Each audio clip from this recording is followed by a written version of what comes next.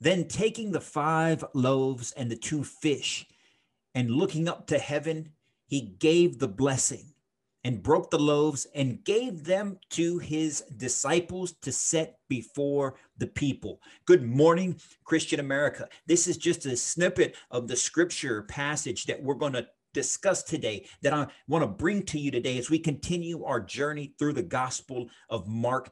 Jesus breaks the 5 loaves of bread, he breaks the 2 fish, and he feeds thousands. But does he actually do the feeding, or do the disciples actually do the work that God has provided them? Let's discuss that this morning as we get ready to get our week started off right with a little bit of scripture. Good morning, Christian America.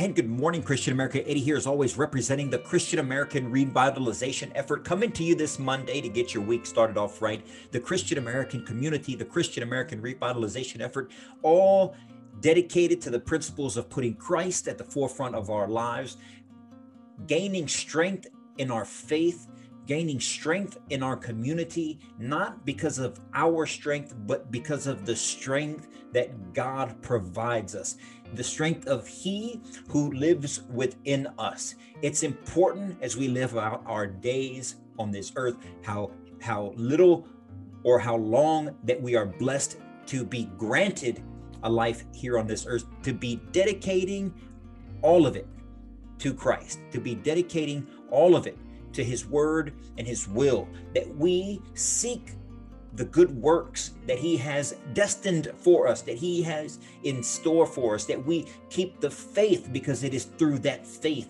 that which we can enter eternal life, through His grace, through His mercy, through Him who lives within us. It's important that we know that as believers in Christ. It's important that we espouse that we shout that to the rooftops, that we make believers of all nations, that we get into the word, that we understand the faith that we claim and hold dear to it, because, my friends, it's the most important thing that we have in our lives. Without God, nothing makes sense. Without God, this is just randomness, and it means nothing. It's only with God. It's only with Jesus. It's only going and following His example and how we live. That's the only way our communities can survive. It's the only way that our country can survive. It's the only way that our society can survive. Without Him, we are nothing, but with Him, we have the opportunity to be a part of everything, because God is everything that is good.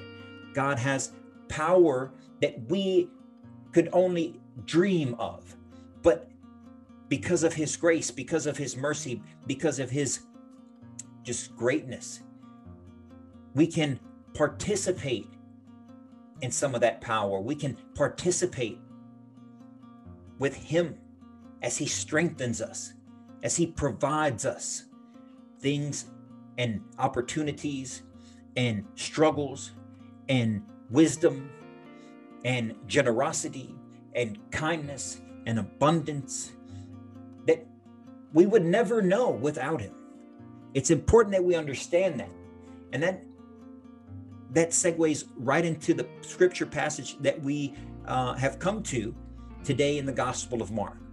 If you followed us on these Monday podcasts, as we continue to go through the Gospel of Mark, you would know that Jesus has been performing miracles. He's been driving out demons. He's been healing the lame. He's been helping the blind see. He's been healing the possessed, both in Israel and in the land of the Gentiles. Most recently, He sends out His disciples on their first mission. He sends out the 12 to go drive out demons and to help people and to come back and report to Him when they're done, and they do. And that was their first mission.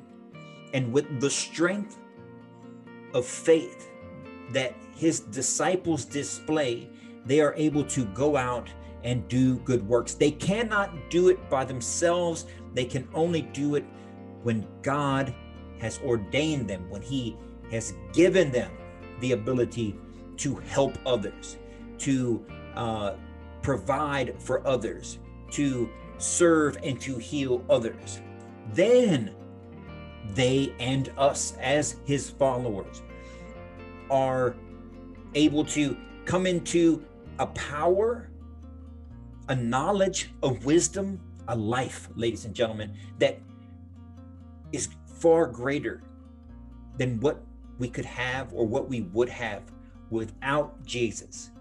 And so that segues exactly into the next portion of scripture, the very next verse in the Gospel of Mark. If you take these things in sequential order, if you take this passage, this gospel, as we are, step by step, chapter by chapter, verse by verse, good deed after good deed, you'll start to see a relatively simple pattern that Jesus is leading his followers. He's leading the people that are seeking him, that are yearning for this Messiah, that are yearning for goodness, that are yearning for purpose, that are yearning for meaning. Does that sound familiar? Does that feel familiar? We, as followers of Christ that are seeking that purpose, that are seeking that meaning in our lives, when there's so much that we cannot control, we are seeking some sort of peace to the anxiety. We are seeking some sort of stability to the chaos. My friends, we need to follow the example of the early disciples, the first followers of Jesus, and seek him. Follow his example. Take on the example, put yourself in the position of these disciples and follow what they do when Jesus tells them what to do. They couldn't drive out demons. They couldn't heal the sick. They couldn't make the lame walk on their own. It's only with Jesus can they do these things.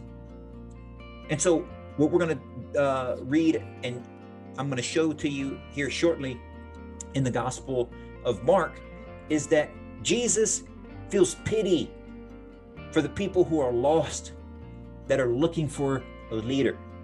They are sheep without a shepherd, as scripture will tell you. And so he doesn't take everything on himself as the only shepherd in this passage.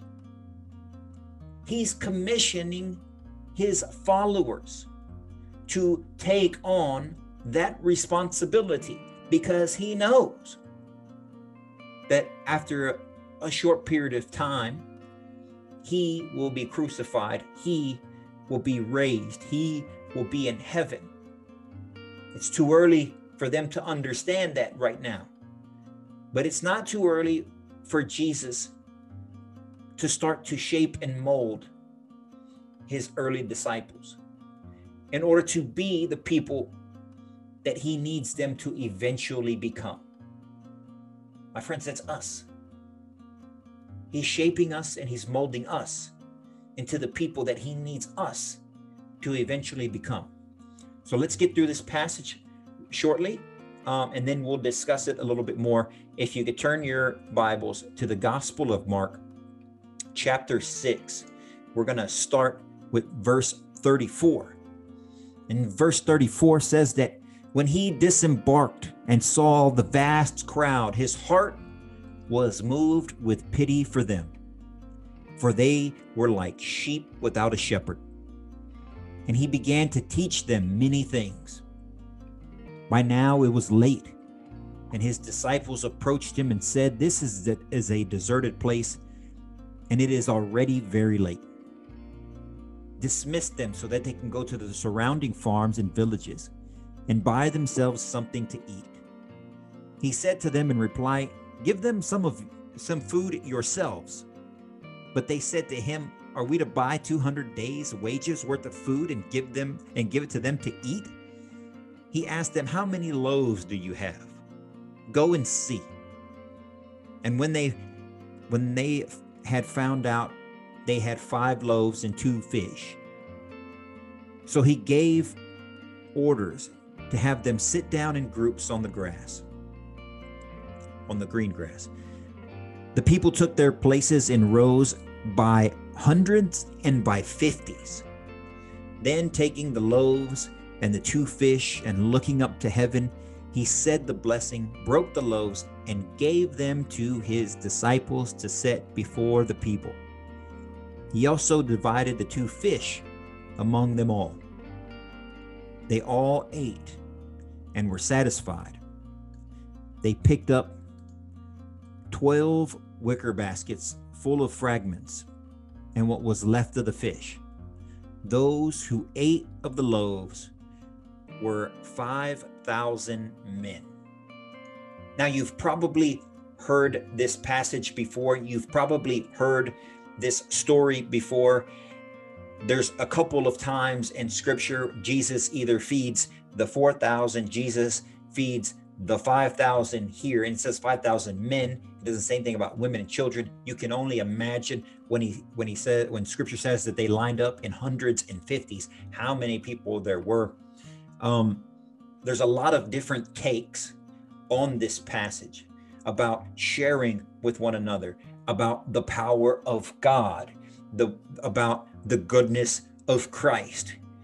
I want to focus somewhat on Jesus's actions, because obviously it's a miracle. Obviously, the power of God is in him. He's able to make the 5 loaves and the 2 fish multiply so that everyone is full, is able to eat their fill, and then they still have wicker baskets, 12 wicker baskets full of bread and fish afterward. We know this story. You should know this story. There's a lot of meaning into a lot of aspects of this story. One, that he feels pity on the people who have come to him because they seek leadership. They seek guidance. They seek a purpose in their lives. They seek someone. Scripture says they're sheep without a shepherd. Jesus is the ultimate shepherd. We know that. Jesus says that numerous times. However, in the context of what he just prior to this, sending out the 12 apostles on their first mission to do the works that he's called them to do. Once again, we enter this scenario where the people of the world who are seeking guidance, seeking purpose and meaning, seeking a savior who is Jesus, but he can't physically go up to every single one of the 5,000 men that we know and the umpteenth amount of women and children. What does he do? He uses the followers of him. He uses those who call themselves believers in him. He breaks the bread. He gives the blessings. The bread is multiplied. Only Jesus can do that. Only God has the power to do that. But who feeds the people? Who does the work of lifting those full baskets and handing them out to over 5,000 people? Who's the one who has to pick up the 12 wicker baskets that were left over? Who's the one that actually does the labor-intensive work on behalf of the good works, the miracle works that Jesus just did? It's his followers. His followers try to get out of any hard work. At the very beginning of this passage, they come to Jesus and say, look, it's already late. Let's send these people away so that they can go find their own place to eat, their own place to lay down. Let them go figure it out. And Jesus is having none of it. He says, no, you give them something to eat. Don't pass off the burden of doing the right thing. Don't pass off and don't try to pass off the burden that you should have as a follower of him onto someone else.